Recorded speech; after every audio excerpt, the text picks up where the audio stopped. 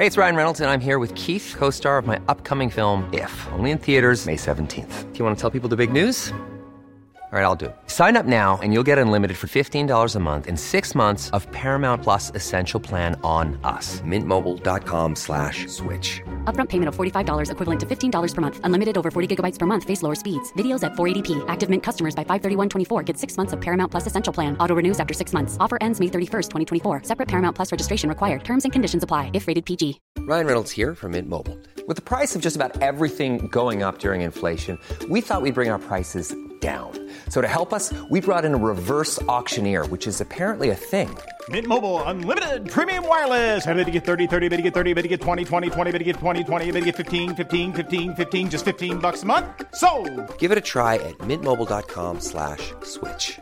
$45 upfront for 3 months plus taxes and fees. Promo rate for new customers for limited time. Unlimited more than 40 gigabytes per month. Slows full terms at mintmobile.com.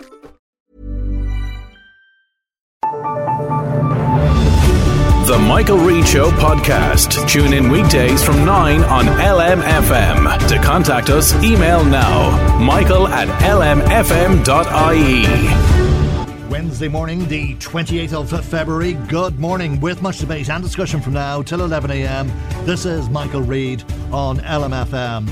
The Minister for Media spent several hours yesterday evening fielding questions from members of an Oireachtas committee regarding the resignation of the chair of RTE's board and how Siún Ní Raghallaigh had sought the resignation of former DG Dee Forbes and how she had not informed the Minister of the board's involvement in signing off on an exit package for the former Chief Financial Officer Richard Collins. We are now at the centre of a storm of the national broadcaster, and this man has been brought in to clean it up.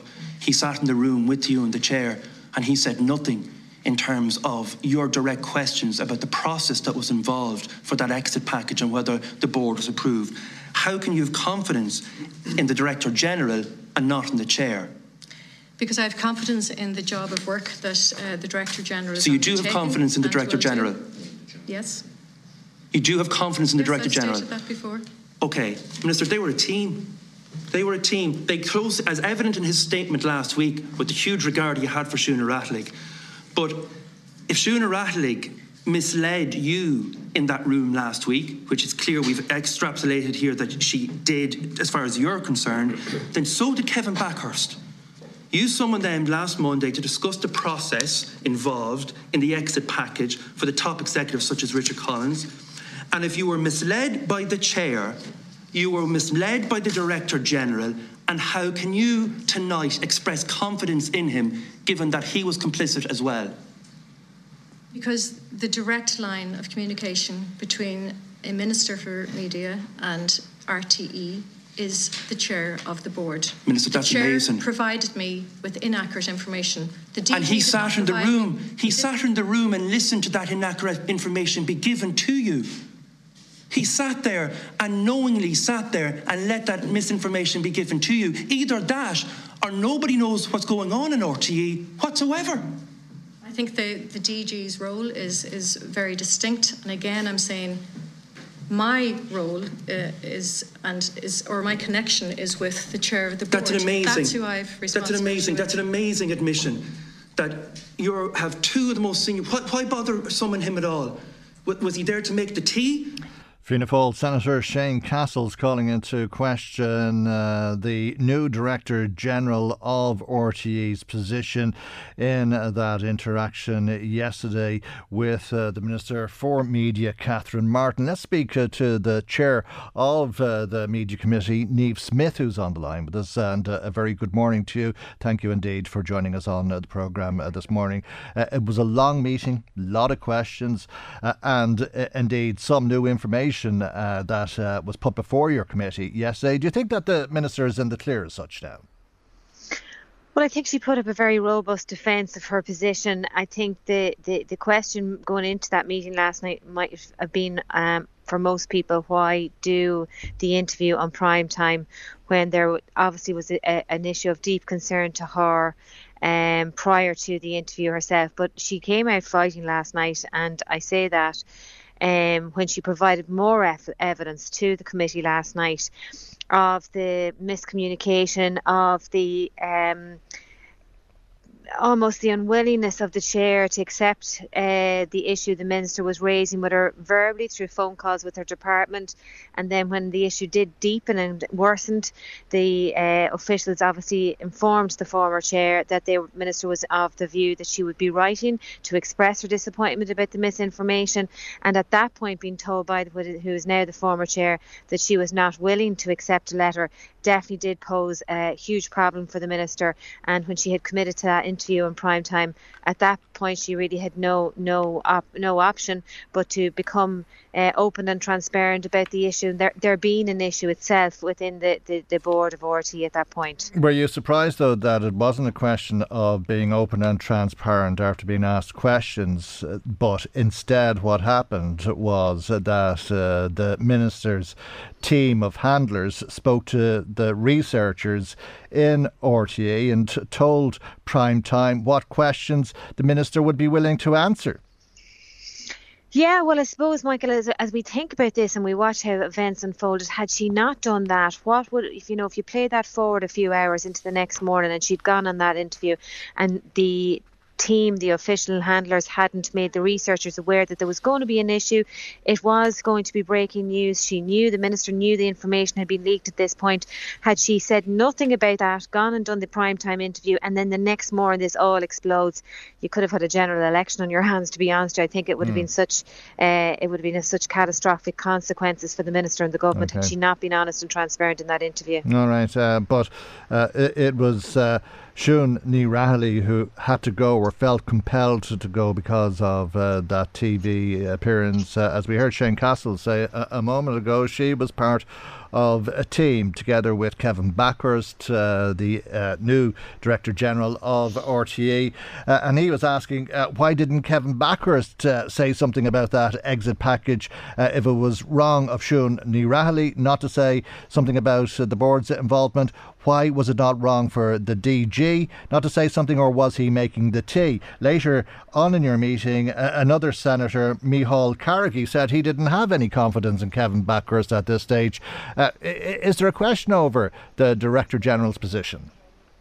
I think there will be more questions as the days move on and the questions, I suppose, widen out into the scope of who was at the meeting. We now know that along with the DG, obviously, were officials from the department. We now know from last night's deliberations, down to the scrutiny of Senator Castles, that officials had the information, were informed, did have the paperwork that should have actually been used to inform the minister, despite the chair not informing her, that there were new and broad sweeping changes within the remuneration package, that they had in fact approved the exit package for Mr Collins. And I think it will open the debate about for the DG. I think he will have questions to answer, and as you know, last night we opened a standing invitation to the former chair Siún Ní Raghallaigh and former Sec Gen, who would have been deeply involved in the process and the information carrying, if you like, to the minister, and that being Catherine Nick. And so as a committee, we've written to both of those ladies and asked them if they'd like to make themselves available to come forward to the committee. I suppose at the end of the day, Michael, we are trying to move it on. There were further questions about exit packages. I myself asked if she was aware of Mr David Nally's exit package. It became apparent to me over the weekend. Tell me about David Nally, if you would, because you described this as La La Land stuff. Yeah, I mean, it really is. This is someone who was head and in a leadership role, in a very important leadership role, albeit in RT around current affairs and news. We now know that an official complaint had been made by colleagues of his staff that were under his careful watch and guidance, had made complaints about him. RTE, we now know that RTE went into a very expensive process that was of a six-figure sum, is my understanding, to bring in a team to investigate the allegations that were being made. And more worryingly, those allegations and those complaints were actually upheld. There were many allegations. There were many allegations, were there, including an altercation with Fran McNulty? That's correct, and that has been written about in the media and discussed on many occasions before, but it hasn't actually come up but as part of our discussions. But why it fits into all of this is it is my understanding that that gentleman, in my view, should have faced disciplinary action. I mean, those charges were held up against him, and instead of facing disciplinary action, there was in fact a new role, it beggars belief, a new role created within the organisation of RTE. And not only that, it was a new role that was handsomely paid as well. There was no demotion in terms of payment. And after 18 months or so, that gentleman was exited on another handsome package. So my question to the Minister last night was she informed of this? Did she know the details of it? And what other exit packages are there out there that we're not aware of yet? Right. Hopefully there aren't any. Just talk me back over that. When you say a new role, do you mean a job was created that hadn't existed before? Correct. And that job was created after an investigation that cost an awful lot of money, a six-figure sum, you say. Yes. After the investigation, the complaints against David Nally were upheld.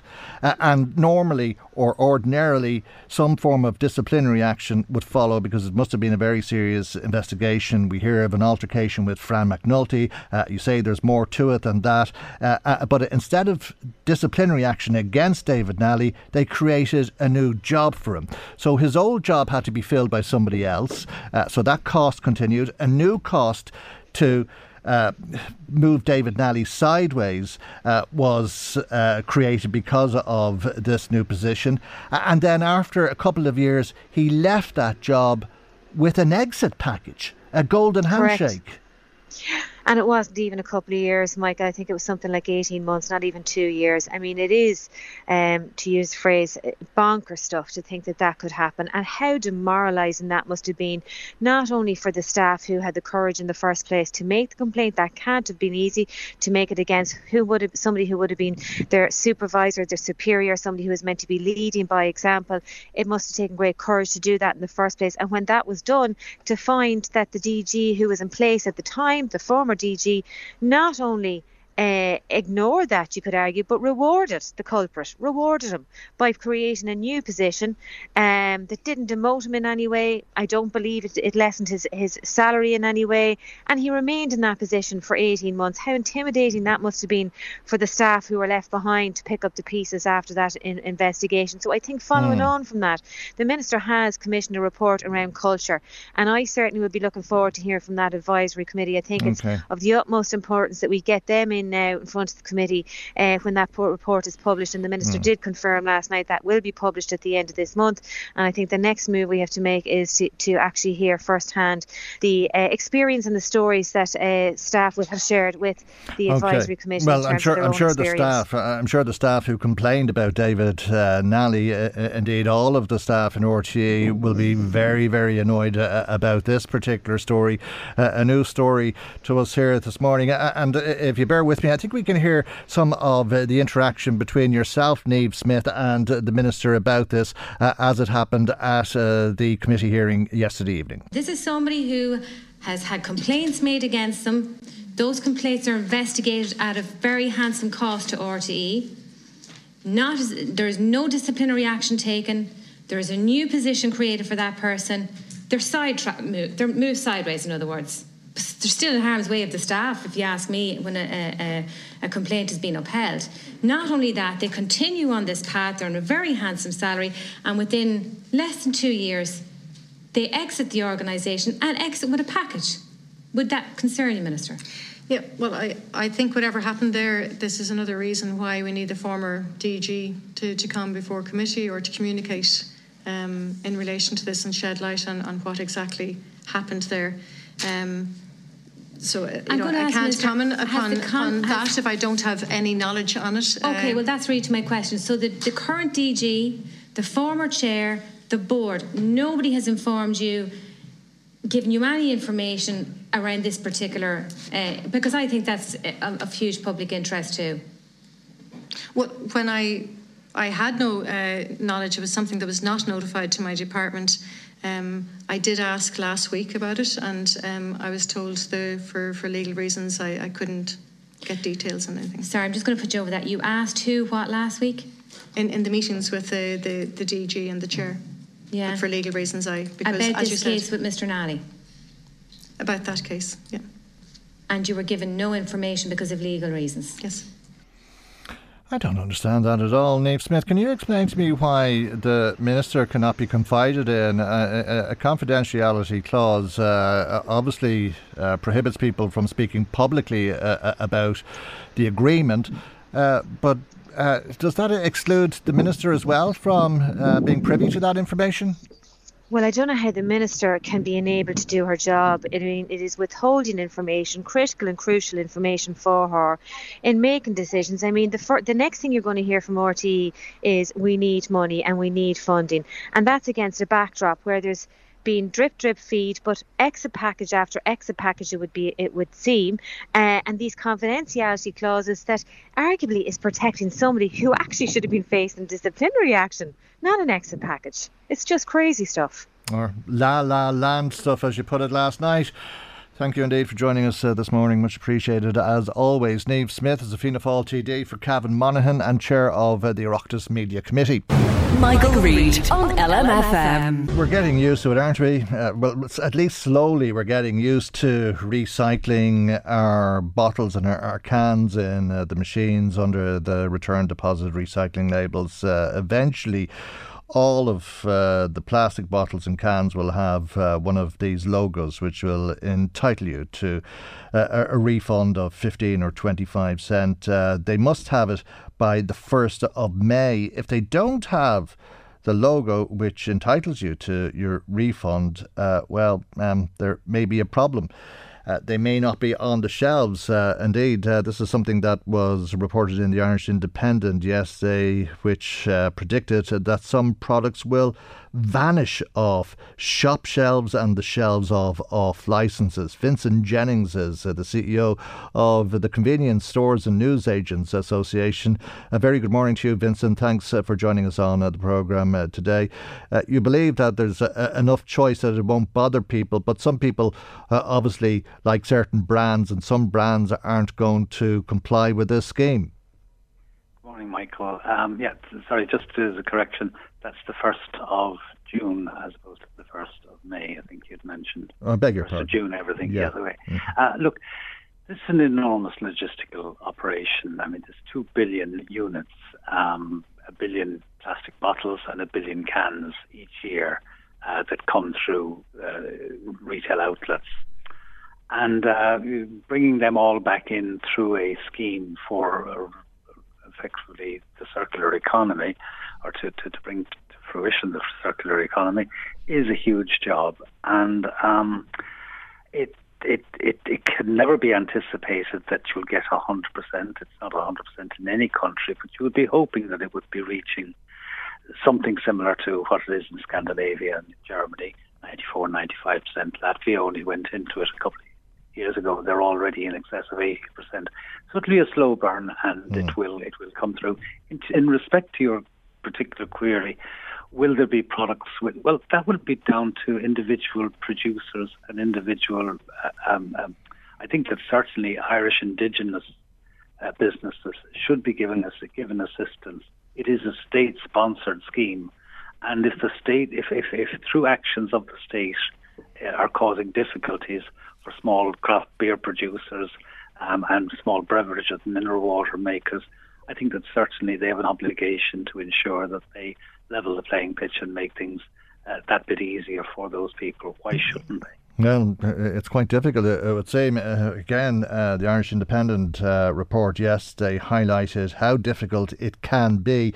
For example, Premier International Beers in County Meath employs 12 people to cover putting the labels on their cans. They say it would cost €70,000, and that would mean that they'd have to let 2 of the 12 staff go.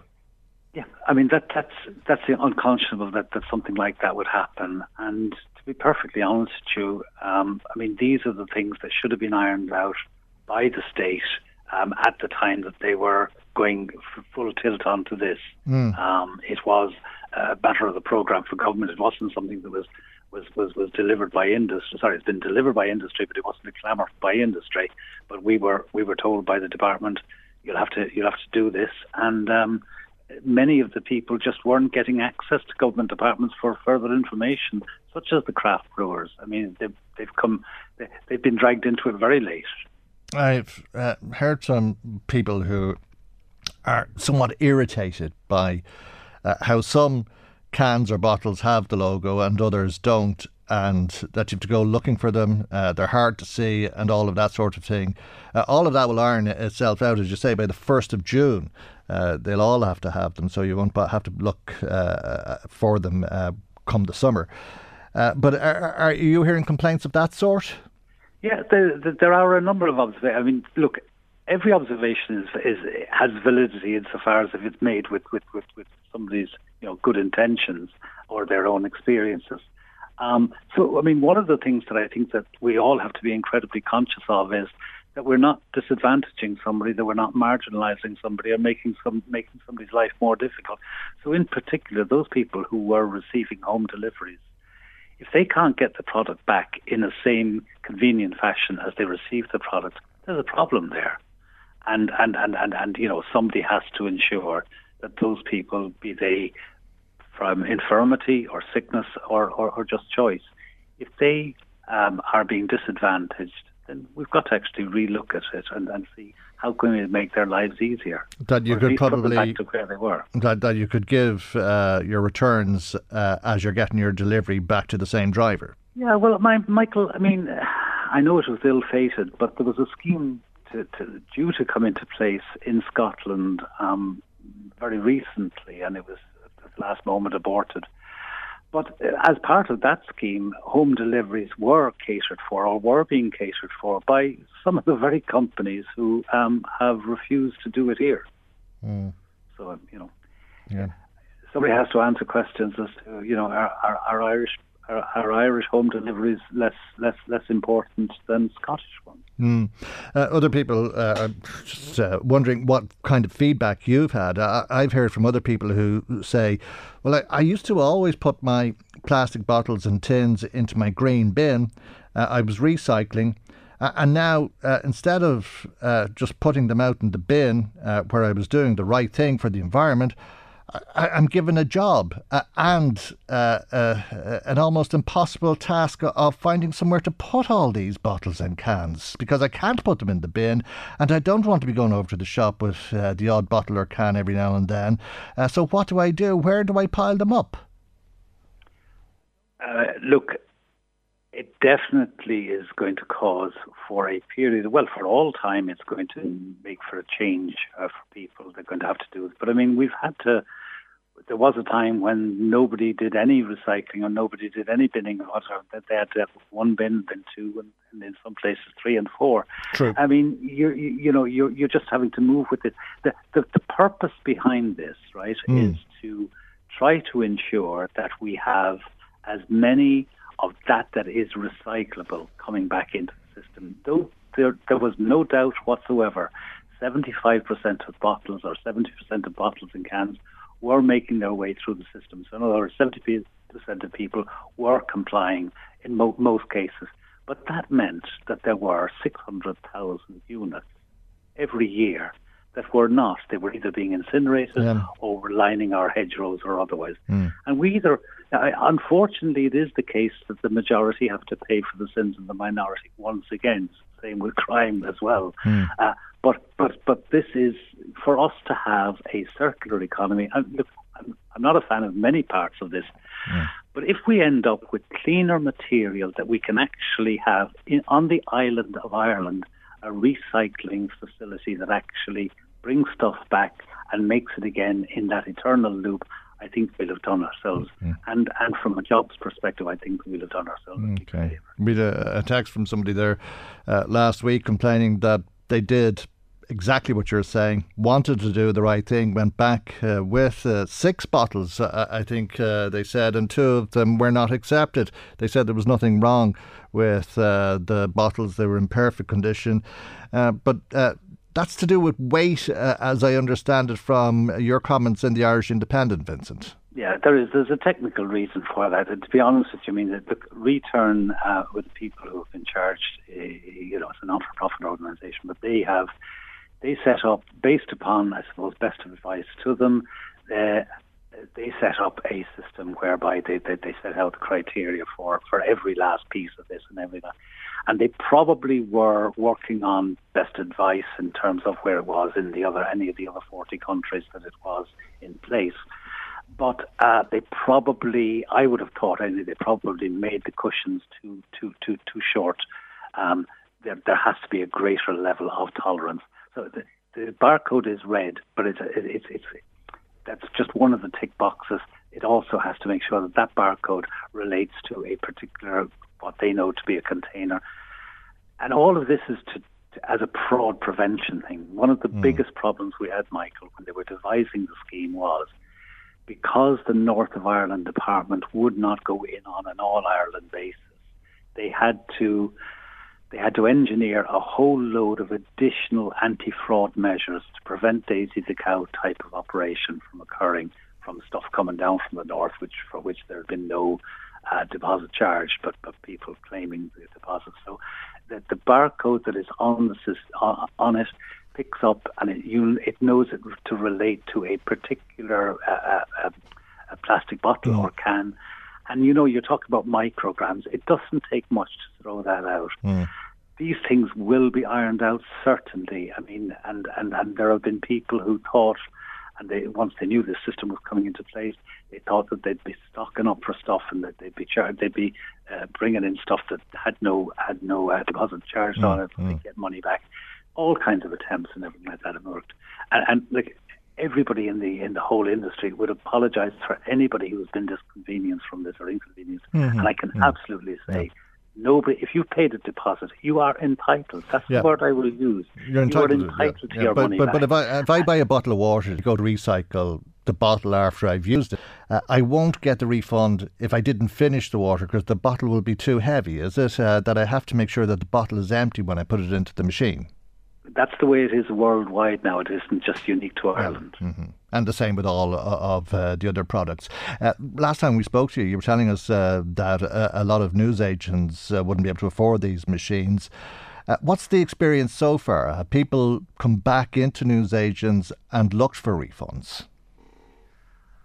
Well, you see, there is an exemption for any person whose premises is less than 250 square metres. But are customers coming back not knowing that?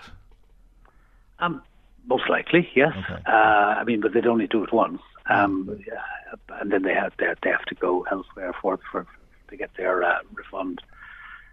It's something that when the system was being designed originally, they thought that it would only be in the supermarkets that the reverse vending machines would be. But our industry and our members, 1,100 of them went out and they bought these machines, or they've leased the machines because they didn't want to give to the Tesco's and the Duns and the Aldi's and the Lidl's an advantage. And so they have put their hands in their pockets. And once again, I have to say, the state was very quick to actually demand that this be done as part of the programme of government. The state has not offered one single penny, not a single penny, by way of grants or tax allowances or otherwise, for anybody going out and buying these machines, which begin at 13,000. And if you have it outside, you've got to have a housing on it, and most likely it's going to cost between 28 and 30,000 euro. Wow. A lot of money. Yeah. All right, but as I said at the outset, we're all getting used to it, albeit slowly, but in time it'll iron out. And Michael, feel free at any stage to come back and get progress reports and the like, because it is something that it is a change, but I think it's a change for the better. Let's hope so. Yeah, absolutely. Vincent, thank you indeed. And as always, we'll ask our listeners for progress reports and how they feel about how it's working for them. And thank you indeed for joining us this morning. Vincent Jennings is the CEO of the Convenience Stores and Newsagents Association. Michael Reade on LMFM. Now, the Oireachtas Justice Committee has published its report on policing after long hearings with many witnesses in front of it. It says that witnesses who spoke to the members were critical of the operating policing model, which they said had resulted in a less visible guarded presence. Witnesses highlighted that as part of this model there remain 3 county divisions of Mayo, Roscommon, Longford and Louth, Cavan, Monaghan respectively. It was argued that it would be better for Louth and Mayo to be designated as separate district, as these areas have distinct policing needs and issues that would not be comparable to the other counties in their division. And as a result of that, the committee is recommending that the policing model for Louth should be re-examined with a view towards designating Louth as a separate district. Let's speak now to Tara McManus, Assistant General Secretary of the Garda Representative Association. A very good morning to you and thank you for joining us on the programme this morning. What do you make of this recommendation from the committee? Good morning, Michael. Well, firstly, I would say we're very pleased in general with the recommendations that the committee have made on a range of policing issues, and we would feel that this particular committee have really reflected the views of the GRA and the views of the members that we represent, and they definitely have vindicated our perspective and our stance on a number of policing issues and challenges that we would see in policing, in industrial relations and pay determination. So we are very pleased, and we would really hope that the majority of these recommendations will be taken on board by both the Commissioner and the Minister, and that they will be put into place. Of course, you mentioned the three-county model, and of course this is of major significance to your listeners, and of course to myself, who spent 16 years of my service as a guard in Louth, and always found the idea that they were having this three-county model, completely unworkable. An internal Garda report has already acknowledged that a three-county model doesn't work, and the plan was actually scrapped in divisions like Donegal, and that was earmarked for amalgamation with Sligo and Leitrim, and also Waterford, Kilkenny and Carlow. It was scrapped there because it's just not workable. So we would say there's absolutely no commonality or similarity between the policing requirements of, let's say, rural West Cavan and urban centres like Dundalk, and of course the commuter belt of Drogheda and South Louth. And we believe there is very significant risk associated with spreading divisional resources such as roads, policing, drugs or protective services across those three counties. OK, but could you not say the same of Ardee or Dunleer? I mean, the policing needs are very different to those of Dundalk or Drogheda, are they not? No, but they form part of County Louth, and County Louth was always a standalone division on its own. And of course, obviously, we had the two big provisional towns of Dundalk and Drogheda, but because of the large resources that we had in Drogheda and Dundalk, we were always able to support Ardee as well. Although the big units might not necessarily be in Ardee, they're within, a very quick travelling distance. So, Ardee was perfectly placed in that it was, in the centre of the two big urban districts, and it had that backup of Drogheda personnel and of Dundalk personnel to back it up if anything major happened. The difficulty now is if something major happens in Cavan, they're relying on units perhaps to come from Louth, the big units like perhaps ASU or major detective units to come in from Louth to back them up. And the difficulty you have also is that if it's a division on its own and, Templemore are about to put particular guards out on the street or probationer guards on the street, the division as a whole is going to look for additional resources. The majority of them are going to go to Louth. So in another way then, Cavan and Monaghan is left depleted, because obviously the big urban districts where the policing requirements are going to be sent the additional resources. So it kind of works in both ways. Louth is at a disadvantage, but obviously Cavan and Monaghan are also at a disadvantage as well. And are people left vulnerable? Is there a fear that Gardaí could be distracted to an incident in Cavan, let's say, as part of a plan to carry out something bigger in Louth? Possibly. There's always that risk, because it's the one division and it's been managed by the one chief superintendent with all these hubs in various places around the division.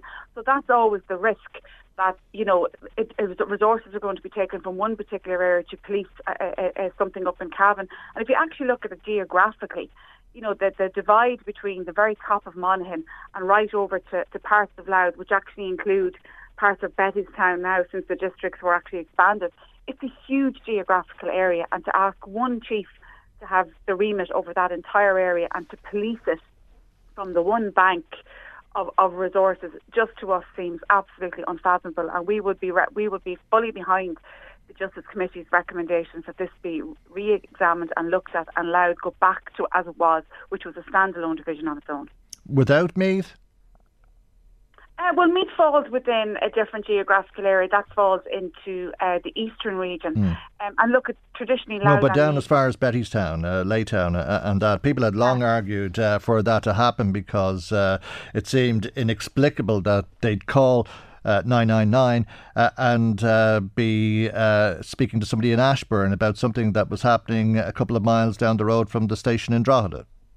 Yeah, and unbelievably then some people who are just over the border would make a phone call, and actually that call would be answered in Galway, because Galway is part of the northwestern region where Louth currently sits.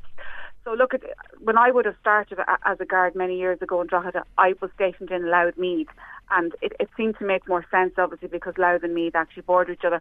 I don't know what the argument is there, but certainly we would definitely sit on the argument that Louth certainly needs to be separated from Cavan Monaghan, because it's just not working at the moment. Okay. Can I ask you about your upcoming conference? The Garda Commissioner is somewhat amused or confused as to why the Garda Representative Association won't be extending an invitation. Can you explain why? Well, I suppose that decision to not invite the Commissioner to the conference was taken after some deliberation by our Central Executive Committee last month, and I completely understand and I support that decision. We would be somewhat surprised by the Commissioner's statement that he's baffled by the decision. We would have informed Garda Management and the Commissioner's office immediately after that decision was made that we had come to that decision, and then we would have followed that with formal correspondence outlining the rationale for the decision. And I mean, the rationale is simply that only just a short few months ago, our membership voted, almost 99% of them, that they did not have confidence in the Garda Commissioner. And we would feel that in the months since that particular ballot, nothing really has been done to address the serious concerns that actually led us to that vote in the first place. All right, we'll leave it there. Thank you very much indeed for joining us this morning. Tara McManus is the Assistant General Secretary of the Garda Representative Association, the GRA. Now, some comments coming to us this morning, a lot of people in touch actually about recycling or refunding the money that you pay to recycle your plastics. Paddy in Termon Feckin says it's the greatest trick stroke con ever. He says in the 70s, when the plastic companies got the USA families to do their part in the plastic pollution problem, the result was that the plastic companies made even plastic for the next 50 years. And it was unchecked. The onus is still being put on us, not the industry. Thank you indeed. Somebody saying that there was no return label on bottles that they bought, so when you are charged the fee and can't bring them back via the new machine unless you bring them into customer service. Well, I don't think that's the way it's meant to work. I don't know what the answer to that is, but I don't think that's the way it's meant to work. I think if you're charged the extra 15 or 25 cent, the bottle should be refundable. If it's not refundable, you shouldn't be charged in the first instance. But I don't know why that happened. But thanks for bringing that to our attention. Our phone number is 041 983 2000. If you want to comment, you can also text us on 086 1800 658. Email michael@lmfm.ie. Michael Reade on LMFM. Now, somebody in touch with us saying that you can buy a large Coke in a supermarket for €4, and there's a 25 pence cent deposit on that, which can be refunded.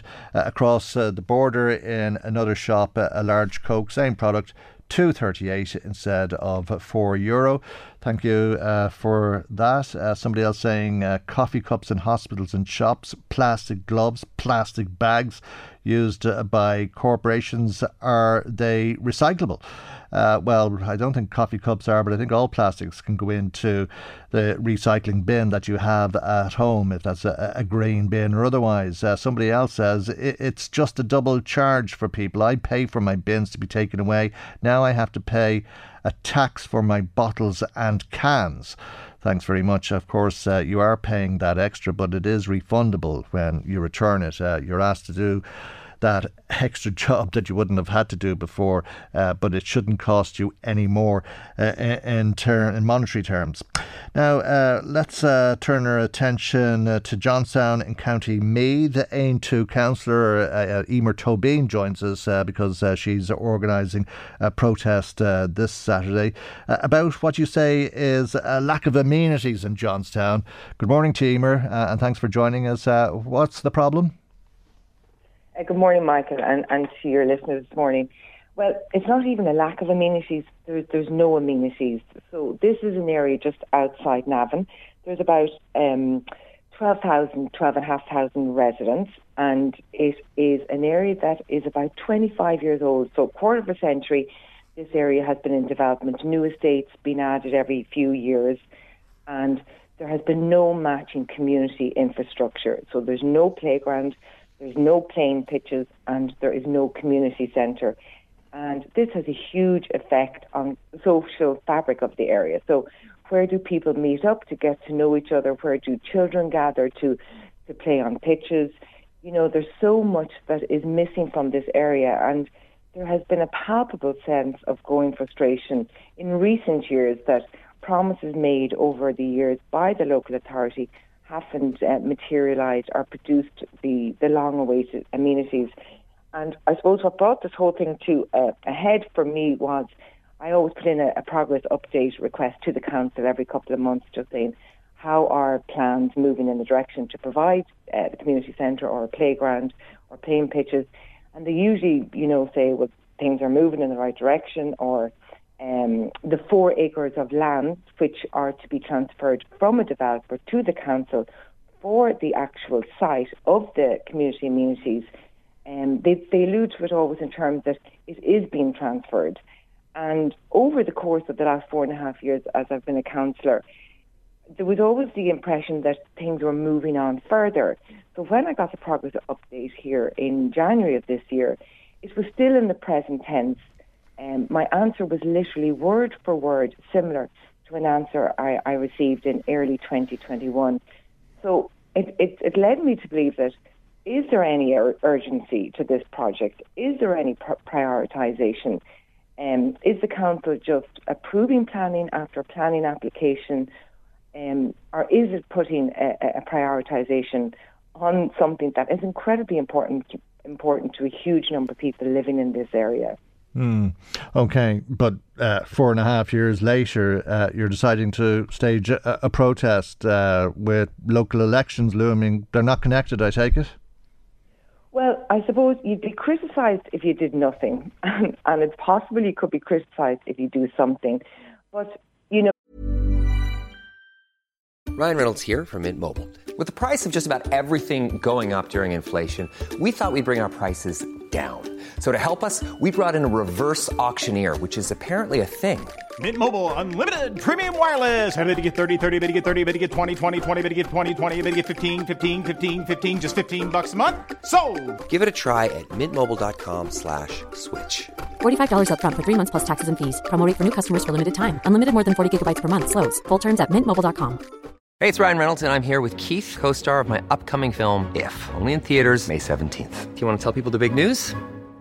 All right, I'll do it. Sign up now and you'll get unlimited for $15 a month and 6 months of Paramount Plus Essential Plan on us. mintmobile.com/switch. Upfront payment of $45 equivalent to $15 per month. Unlimited over 40 gigabytes per month. Face lower speeds. Videos at 480p. Active Mint customers by 531.24 get 6 months of Paramount Plus Essential Plan. Auto renews after 6 months. Offer ends May 31st, 2024. Separate Paramount Plus registration required. Terms and conditions apply if rated PG. Many of us have those stubborn pounds that seem impossible to lose, no matter how good we eat or how hard we work out. My solution is PlushCare. PlushCare is a leading telehealth provider with doctors who are there for you day and night to partner with you in your weight loss journey. They can prescribe FDA-approved weight loss medications like Wegovy and Zepbound for those who qualify.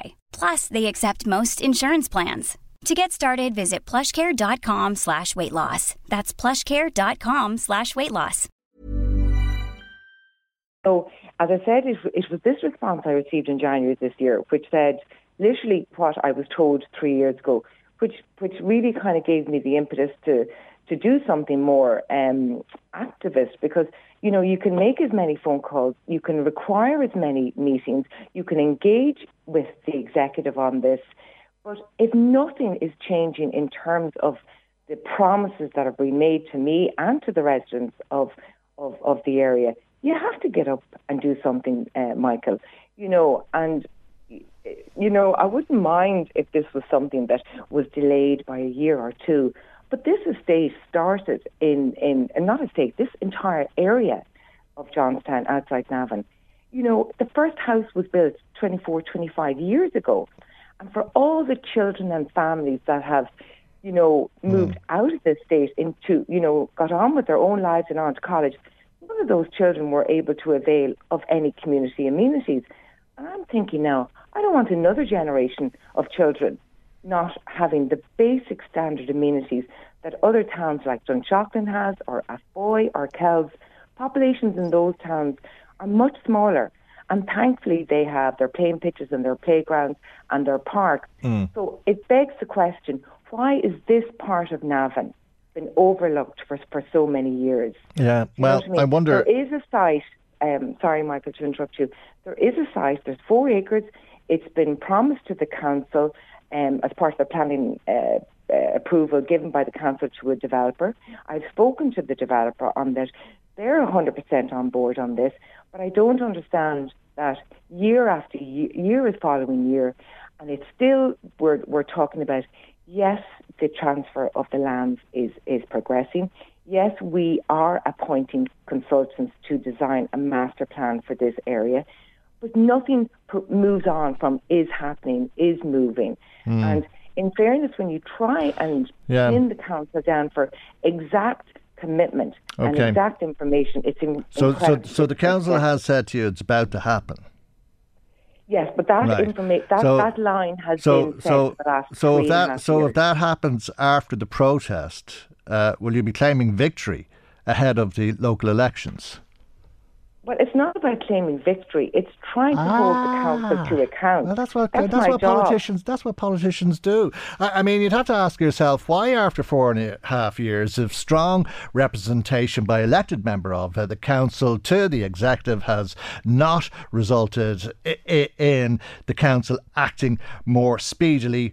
Would public protest have a better impact? Are you sure that you haven't formed the opinion that this is about to happen, so that you'll stage a protest and claim victory? Well, God, that'd be great news, Michael, if it's about to happen. I would be absolutely over the moon, and I'm sure an awful lot of other people would. But during COVID, obviously, we were very, very restricted into what we could do. So at the time, I set up Johnstown Community Forum and consulted with all the community groups and a large number of activist residents in Johnstown. We had about 4 Zooms over the course of about a year and a half just to see how we could operate as a pressure group on the council. So this is going back two years ago, Michael. So we requested a meeting with the executive. We worked extremely hard in growing the membership of the forum, because it was only with having a large number of people that we could put pressure on the council. So this isn't something, Michael, that just started up a few weeks ago that we said, sure, we'll have a protest. This is something that has been working in the background to put pressure on the council, because it's a huge number of people affected, and it doesn't make sense that development charges ahead without matching amenities. Well, I'm sure people in Johnstown would agree and feel that they've been neglected. You're inviting them to join you at the council offices at noon on Saturday. That's correct. So just 1 hour. We'd like to have a good presence, and we chose Saturday to have the protest. It's easier for people because they're not working; they'll be able to attend. And it's just to send a strong message. People of Johnstown, over 12,500 people, with all their families, all trying to just improving the social fabric of their community. It is much easier and much better for people when there is a place to meet up. There's pitches to watch matches on. Only the other day, this man was saying to me that he'd love to be able to go up on a summer's evening to be able to watch a match rather having to go into Navan. The traffic issue there is quite difficult for many people. Families have to drive over to Blackwater Park if they want to bring their children to a playground. And it'd be so much easier if it was in the area where they lived. 12 o'clock Saturday afternoon outside of the council offices if people wish to join you for the protest. Emer Tobin, thank you for joining us this morning.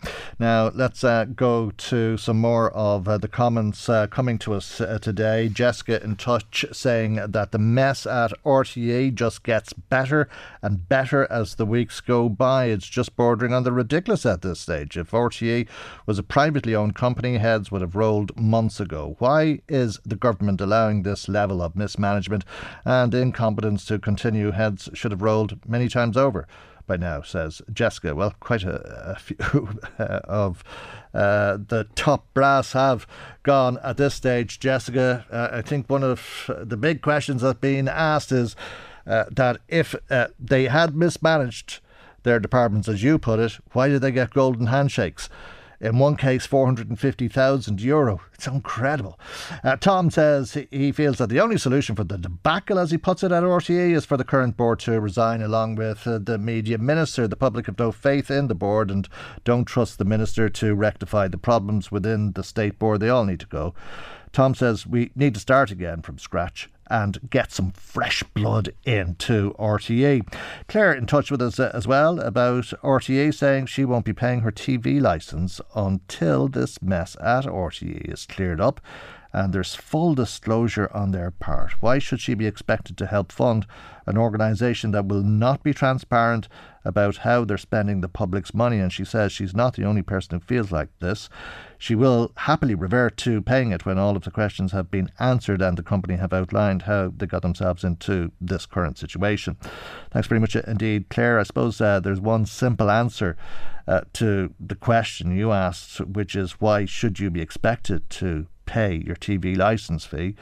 It's because it's the law, and if you break the law in this case, you face the prospect of fines and even imprisonment.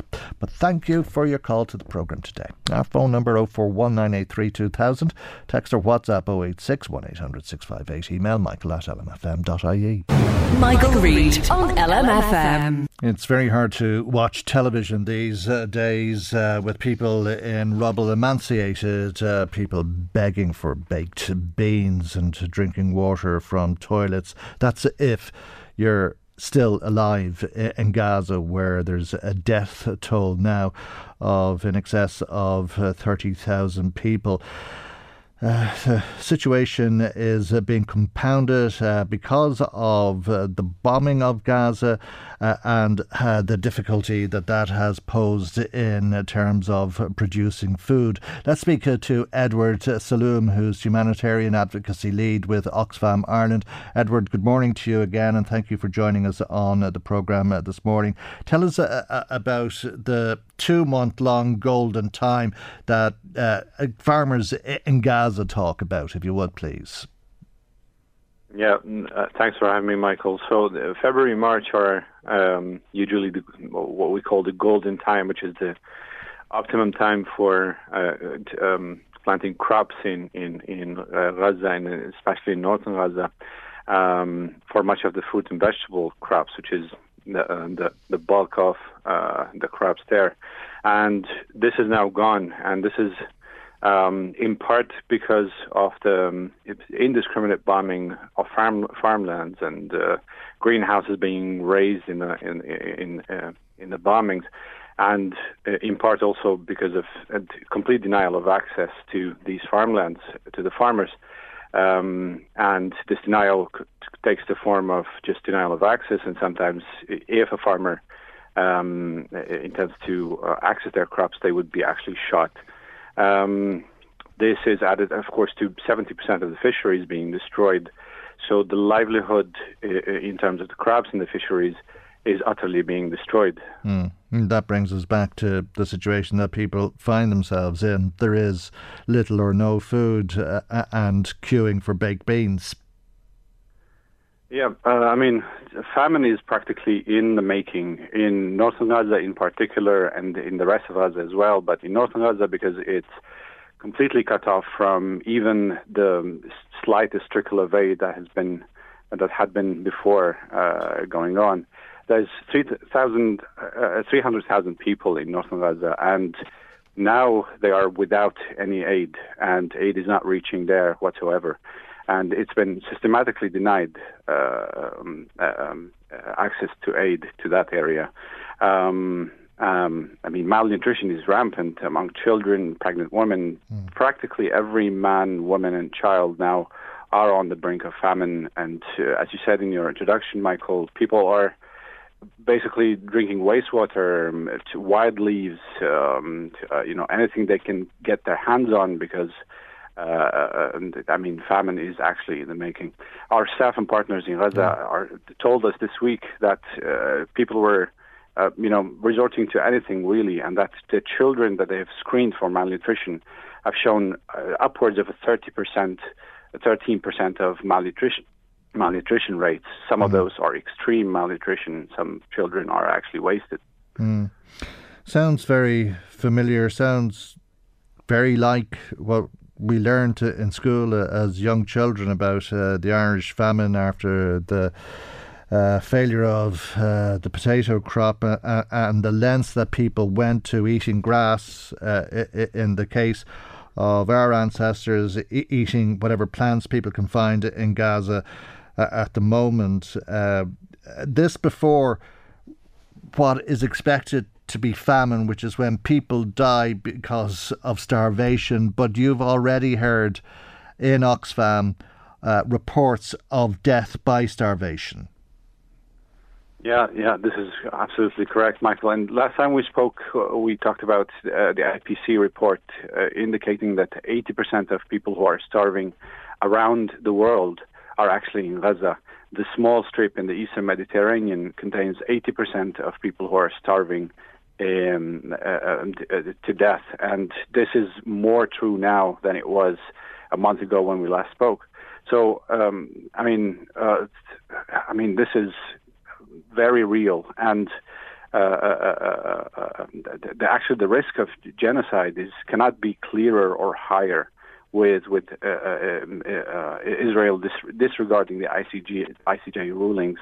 The most preliminary of which, the most basic of which, is just allowing aid in, and especially to northern Gaza, just for the minimum amount of food or medical supplies that these people need. Yeah. Are you able to paint a picture for us, Edward, of the day in a life of somebody who's living in the refugee camp in Rafah at the moment? Well, the people in Rafah, the tent cities, as they call them now, are 100% dependent on any trickle of aid that comes into the area, and that's already been largely decreased since actually the ICJ ruling on February 26. So less aid is getting in. So less aid is getting in now. Less.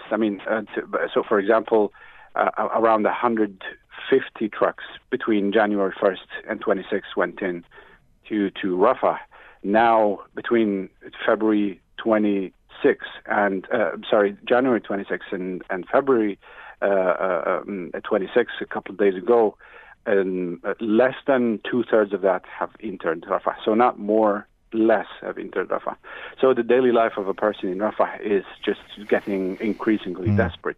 That on top of the looming military operation that is already started, but only with aerial bombardment now, which is horrific enough. But even the ground operation, being advertised every day, the horror is added to that.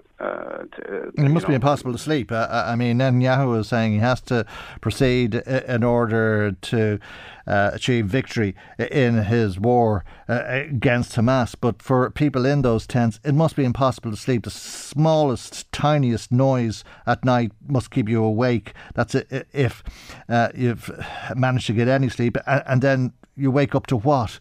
The same prospect that you might be bombed and there's nothing to eat or drink. This is absolutely right, and this is sadly just a small part of the horrific reality, really. When we talked to our partners last week in Gaza and our staff in Gaza, they were, for the most time, they were just speechless, and they actually said that this is beyond anything that is humanly describable. We cannot describe, and why don't they leave is the obvious question. Well, where do they go? As Joseph Borrell put it, to the moon, because there is nowhere for them to go. A lot of these people came from the north to southern Gaza, now to Rafah. What's the situation in the north?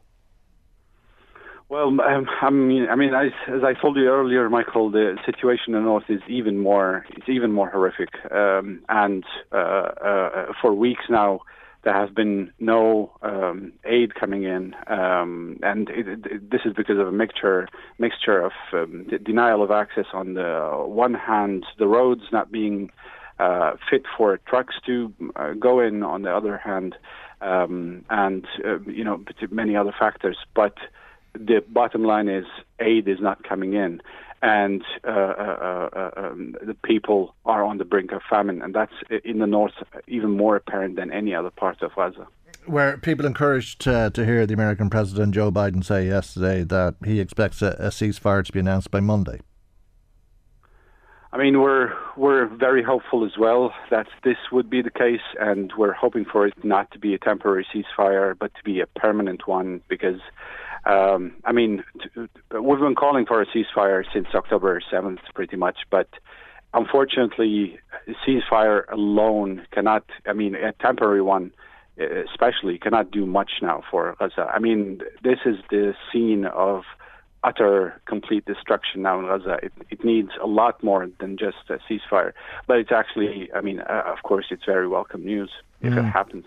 If it happens, I think not everybody is as confident as Joe Biden, but the 40 days that they're talking about may give time to agree on a permanent ceasefire. Whether it's 40 days or if the conflict comes to an end, is Oxfam ready to get aid into Gaza? I'm sure you are, and I'm sure that all of the humanitarian aid organisations in the region are more than ready at this stage and just waiting for the green light. You're correct, Michael, and not only that we're ready to get aid in, but actually we've been trying our level best to get aid in while actually the bombing was on, and our hats are off to our staff and the partners on the ground. God knows the horrors that they've been enduring just to try to keep any thin light of aid going in, and a little bit of food to the people, a little bit of community kitchens. They're pretty much, making of it what they can from the very little resources that they have right now. And then if a ceasefire happens, I'm sure that will be ready to scale up. Is it a situation, do you believe, the moment, Edward, that there will be a number of deaths by starvation, and if a ceasefire doesn't come about in the very near future, that we're looking at widespread famine in Gaza? Yeah, unfortunately so. And then I think... the world has realized, and I think the Irish people know very well and realize this very well, but the world has realized that with every other call for a ceasefire or aid to get in being defied by Israel, time could be passing for just these calls to be the only calls for Israel or for a solution to the situation. And we've been, very happy to learn just last week that the motion by the Senate has passed unanimously in very strong words, trying to not only call for a ceasefire, not only for humanitarian aid and release of hostages, but also for an arms embargo on Israel. Ireland doesn't sell arms to Israel, but then to use its position on international level to actually advocate for an arms embargo, for weapons bound for Israel not to be passing through Ireland, and for the suspension as well of the EU-Israel Association Agreement, because it broke its human rights article. So, I mean, we should be calling more in be able to pressure Israel and its allies into stopping the bombing. Okay. I'm sure people listening to us, Edward, will continue to support the vital work that Oxfam is doing in Gaza through your partners and indeed elsewhere for that matter. Thank you very much for joining us this morning. Edward Saloom, Humanitarian Advocacy Lead with Oxfam Ireland. Michael Reade on LMFM. The European Parliament has passed the nature restoration law. There's been some reaction to this decision from farming groups here. The ICSA says it's disappointed. It's created a lot of concern among farmers who see this as heavy on compulsory actions and targets, but light on funding commitments. The ICMSA says there's a widening credibility gap between the various EU institutions and the real world of farming. Its president, Dennis Drennan, has said nobody is able to explain to what state of pre-production farmers would have to restore now that it appeared that the state was intent on effectively ordering farmers. But they don't know what they're going to have to restore productive land or more over. He said, what was the reference year to be used? Is it 1970, 1924, 1900?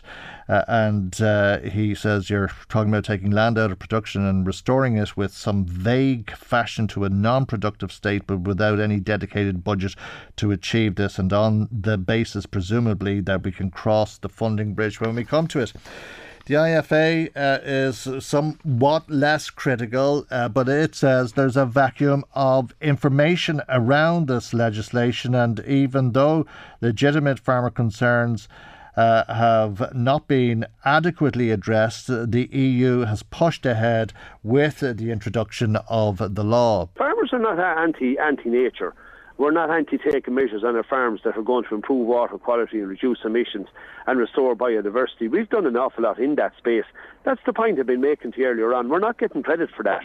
The issue of re-wetting, we're told that there's enough state lands by the Minister for Agriculture, Charlie McConalogue, to meet our re-wetting criteria. So after that, it's how nature restoration laws are going to be implemented, and what will the asks of farmers on their farms be when we get into that space. And it'll have to be passed in Brussels first before we know how, we'll say, Malcolm Noonan's Department of Parks and Wildlife are going to, the asks of farmers and how they're going to implement it will be. Well, that's the IFA President, Francie Gorman. As we mentioned, it has been passed in Brussels with the support of Fine Gael MEPs. One of those, Colm Markey, joins us now. And a very good morning to you, and thanks for your time.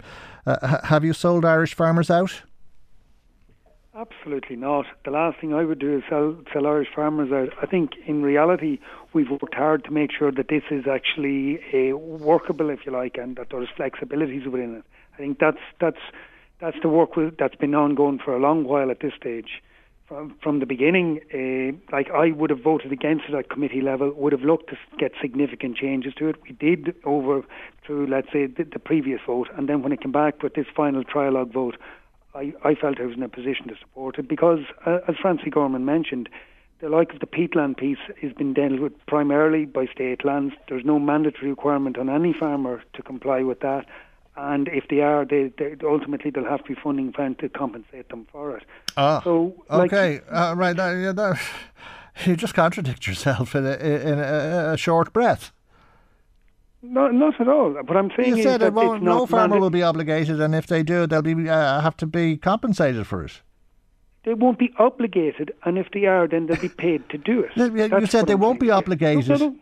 But if they are, I mean, you can't say that they won't be obligated, but there's a chance that they will be obligated. With all due respect, if they choose to do it, they can be compensated to do it, or they can be rewarded to do it. That's exactly where it's left. How much will they?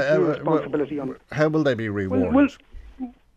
Various ways. So, like the situation in the past is where things like this would have come along. There'd be a mandatory requirement on farmers to do them, and essentially, what we would hear from farmers is it's more actions been asked of farmers for the same or reducing pot of money. The reality is, and I don't think this is about the money, by the way, and I don't want to get caught up in a financial argument over it. But are you saying they will be compensated? I'm saying the farmers will not be asked to do this mandatorily. But you did say they will be compensated, did you not? I would say that money would be, if farmers are asked to do some of it, then they would be rewarded for doing it. So do it purely on a voluntary basis. What's the plan? What's the plan? How much will they be rewarded? No, wait now. The plan is that it will be done on state lands. The light of peat extraction sites was not included originally. All those have been included. Other state lands like Quilty lands are included as well. Okay. The reality is that they are just bear with me. They are the ones that are there in order to meet the requirement for 2030 and 2040. There's a question as to whether there will be enough land in that regard when you go on to the like of 2050. I suppose that's where lies the question.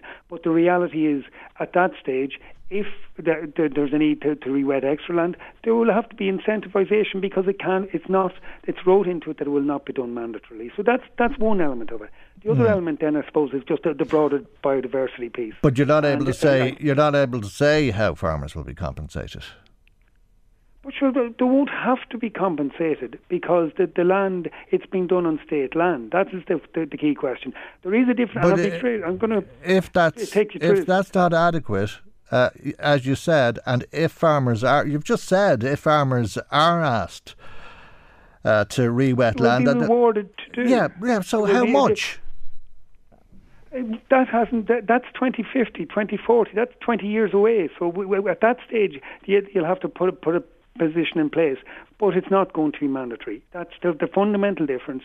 If you look at cap payments in the past, so if farmers refuse, will the state be fined?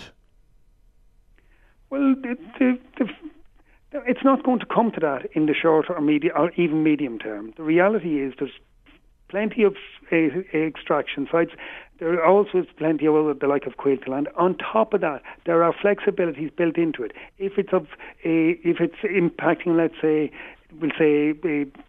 public infrastructure, if it's not in the public interest, if it's not in the interest of food security, there's a number of mitigations built in that will protect against that. The reality is what we want to do here is we want to create a scenario where farmers can not be forced. And that's the situation we've got into, and I think that's a positive one. Rather than a situation where you'd have in the past where you got the back of farmers up, and clearly the misrepresentation of this at the moment has got the back of people up. So I think we have to get down to the clarity of what the situation is. So you're hoping that farmers will volunteer and you won't have to force them? No. Where we're at the minute is there's commitments in relation to state lands that will deliver for 2030 and 2040. 2050 is 20 years away, and you can be guaranteed there'll be all sorts of changes in policy between now and then. But there's no provision for farmers to be forced to do anything in this. There's only a scenario whereby farmers may be incentivised and encouraged, if they wish to take advantage of. That will be the scenario. What if state land is neighbouring private land? That's an issue, and I think that's something we have to look at very clearly. The reality is, if you're boundaring, let's say, a state land, the suggestion is, certainly on the board Namona sites, that they will manage the outer drain in the same way as they always did, so it'll create a barrier between the two sets of land. I think we have to keep an eye on this to make sure it works effectively. I fully accept that there's a concern there, and I'd be the first one to look at that. We've no real experience of it to date. There's a lot of Bord Namona land has been re-wetted to date, and it doesn't seem to be having a significant knock-on effect to neighbouring land. But it's certainly a thing. I suppose that's where I wanted to see the flexibilities. That's where I want to see realistic time frames around this, because things like that do have to be taken into account, and we have to be respectful of landowners and the impact on neighbouring lands. Even if a private landowner chooses to go down the road of voluntarily taking advantage of a re-wetting proposal, it must ensure that it doesn't negatively impact the neighbours. Now, I've been down in the like of Offaly and looked at some of the situations where this was going on, and looked at how the outer boundary drain was being managed to make sure that it wasn't impacting negatively on the neighbouring land. And I think it is going to take work to get this right. But it's not. The other thing about this, it's not all just about re-wetting of peatlands.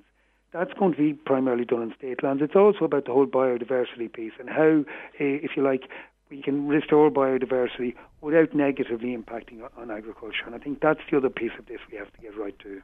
All right, well, we'll leave it there for the moment. Thank you indeed for joining us. Time will tell, I'm sure, how it'll all pan out. But that's Colin Markey, Fine Gael MEP.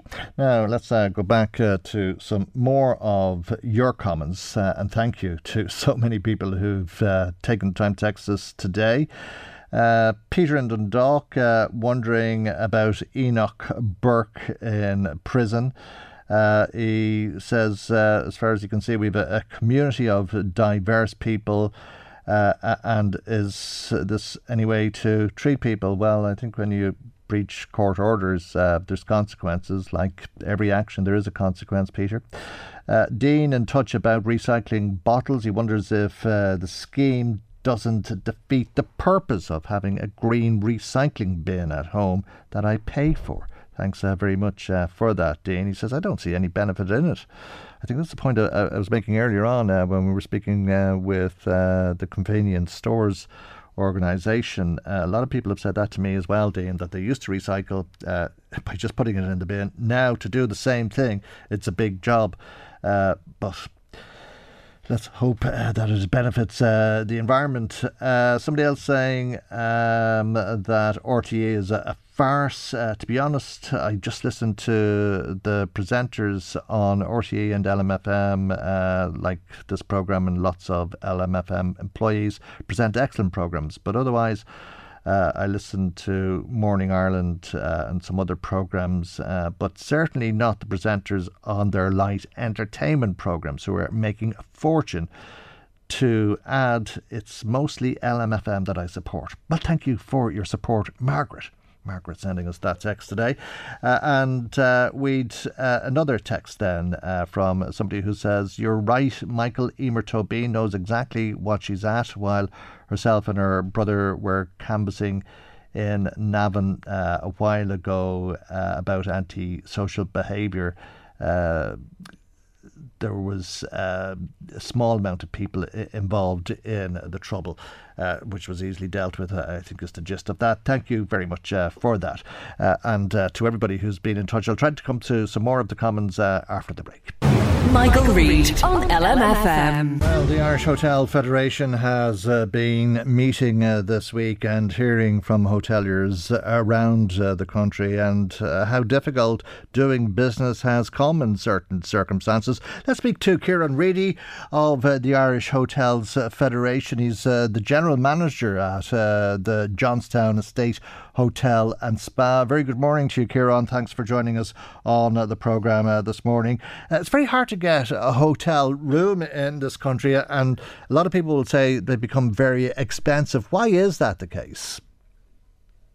Good morning, Michael. Good morning, everyone. I wouldn't say it is very hard to get a hotel room in the country, and certainly there's a lot of value to be got up and down the country at the moment. I suppose 70% of our tourism industry is outside Dublin, and like take the Johnstown Estate here, for example. There's a lot of value to be got on rates. I suppose one of the things we are hit with over the last couple of years are costs which have skyrocketed in so many different areas, and your listeners will be well aware of it, from utilities, energy, food inflation, 6 to 8% increase as well. And I suppose speaking with our members at the AGM there over the last couple of days down in the wonderful Slieve Russell Hotel, we are forecasting that we're going to see a further increase of in excess of 8% in operating costs over the year ahead. So, it's an area, VAT was one of the things that the government, we believe, could have done more on. The government made a decision to increase the VAT rate on tourism last August, bringing us into one of the third highest tourism VAT rates in Europe. So there's certainly a measure there that I believe that the government could do to help businesses up and down the country, and would help rates as well for hotels. Many would say that dispensations like that only lead to higher profits. I wouldn't agree. I know from our side of it, if we were able to reduce our VAT rate, we certainly would be passing that on to our customer. We want to attract customers into our businesses, and particularly the smaller businesses in rural Ireland. The small coffee shop owner, the pubs, the restaurants. Talking to members within this area, they're really struggling at the moment with the costs that have been increased. We've had a 12.5% increase on our payroll costs this year as well. So there are measures that we need for the viability of the industry and to remain competitive as an island destination. We're concerned about our domestic market. We're concerned about our UK and European market. But the domestic market, it's a huge part of what we do here at the Johnstown Estate. If the government were to look at bringing the VAT rate down to what we believe is 9% sustainable tourism VAT rate, then certainly we would be passing that on to our customers. A lot of people have concerns that you don't pass it on to your staff. We do. I know from our business here at the Johnstown Estate, we would certainly be paying above minimum wage in a lot of in all of our professions. But like 12.5% increase in payroll, there's more payroll costs coming next year. Government talking about increasing the rate to a living wage. It's the energy side of costs that they're still 69% higher than where they were in 2018. And it's great to hear utility providers talking about reducing rates, particularly in the domestic market. But our customers are really pinched in their pocket at the moment through the cost of living. And the cost of hotels? I wouldn't say the cost of hotels. Again, when you go online, you can look at rates up and down the country. There's a lot of value to be got throughout Ireland. 70% of our accommodation business is outside Dublin. Yes, there's times when there's peak demand in the cities, but there is a lot of value out there. You'd do well to get a hotel for less than 100, wouldn't you, across the country over a weekend? I disagree. I was only doing a research last week on hotels. I came across a hotel in Dublin that was offering a €99 rate. There's hotels down on a weekend night. On a weekend night, on a Friday night. Okay. I've seen rates of €119 bed and breakfast within this region over the last couple of weeks. And certainly down the west, I know there's lots of offers out there that are coming across. Okay, well, that's what people want to hear, obviously, because people want to use hotels. Is there a risk that when we hear about these exorbitant prices, as we quite often do, particularly in Dublin when big events are on, that it tarnishes everybody with the same brush? It does, and it's unfortunate that when that happens. Again, okay, there's a small number of hotels. There's going to be peak dates, particularly around maybe events in Dublin.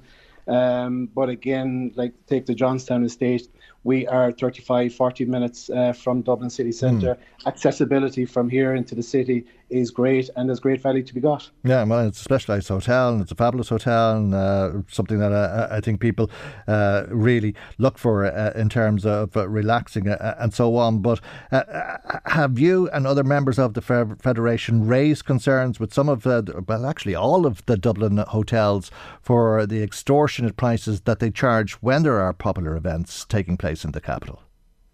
I suppose from a hotel federation point of view, yes, it's a conversation that happens. But as a federation, it's not the federation's responsibility to dictate to members what they can price or how they manage their business. That's going to be an individual decision for each business. But it is something that is discussed. We all talk about it when we meet. We've had some great conversations over the last couple of days in the Slieve Russell Hotel. And, from an industry point of view, it should be also recognised that the tourism industry here is supporting 270,000 jobs nationally, with over €9 billion of revenue going into the economy. So it's a very important industry for the government to recognise, and hopefully they can do more for us in the costs of business that we're experiencing. Very good. Thank you for joining us this morning, Ciarán. Ciarán Reade is the General Manager of the Johnstown Estate Hotel and Spa. Now, thanks to Mary as well. Mary has been in touch. She says, I recycle my plastic bottles, etc. in my bins that I pay for every month. I have grandkids' seats in my car. I put my shopping in my boot. I don't see how putting them into my recycling bin makes any difference to the end result. No, except that it does make a difference now, Mary, because you're down the 15 or 25 cent that you've paid as a deposit. Jerry in Navan says farmers take what they can, don't care about the environment. The EU needs to come down harder on them. Paddy Duffy says famine means extreme scarcity of food. There was plenty of food produced in Ireland during the so-called famine. It was more than enough to feed the population. It just was not given to the Irish people. It was exported to England instead. Thank you for your comment. Thanks to so many people who were in touch. Apologies if I didn't come to your message today. We'll try to do that tomorrow, but that's where we have to leave you because our time has run out. Thanks to Maggie Maguire who researched. Chris Murray was in the control tower. I'm Michael, and God willing we'll see you for our next programme tomorrow morning at 9 a.m. right here on LMFM. Good morning. Bye-bye. The Michael Reade Show podcast. Tune in weekdays from 9 on LMFM. To contact us, email now, michael@lmfm.ie.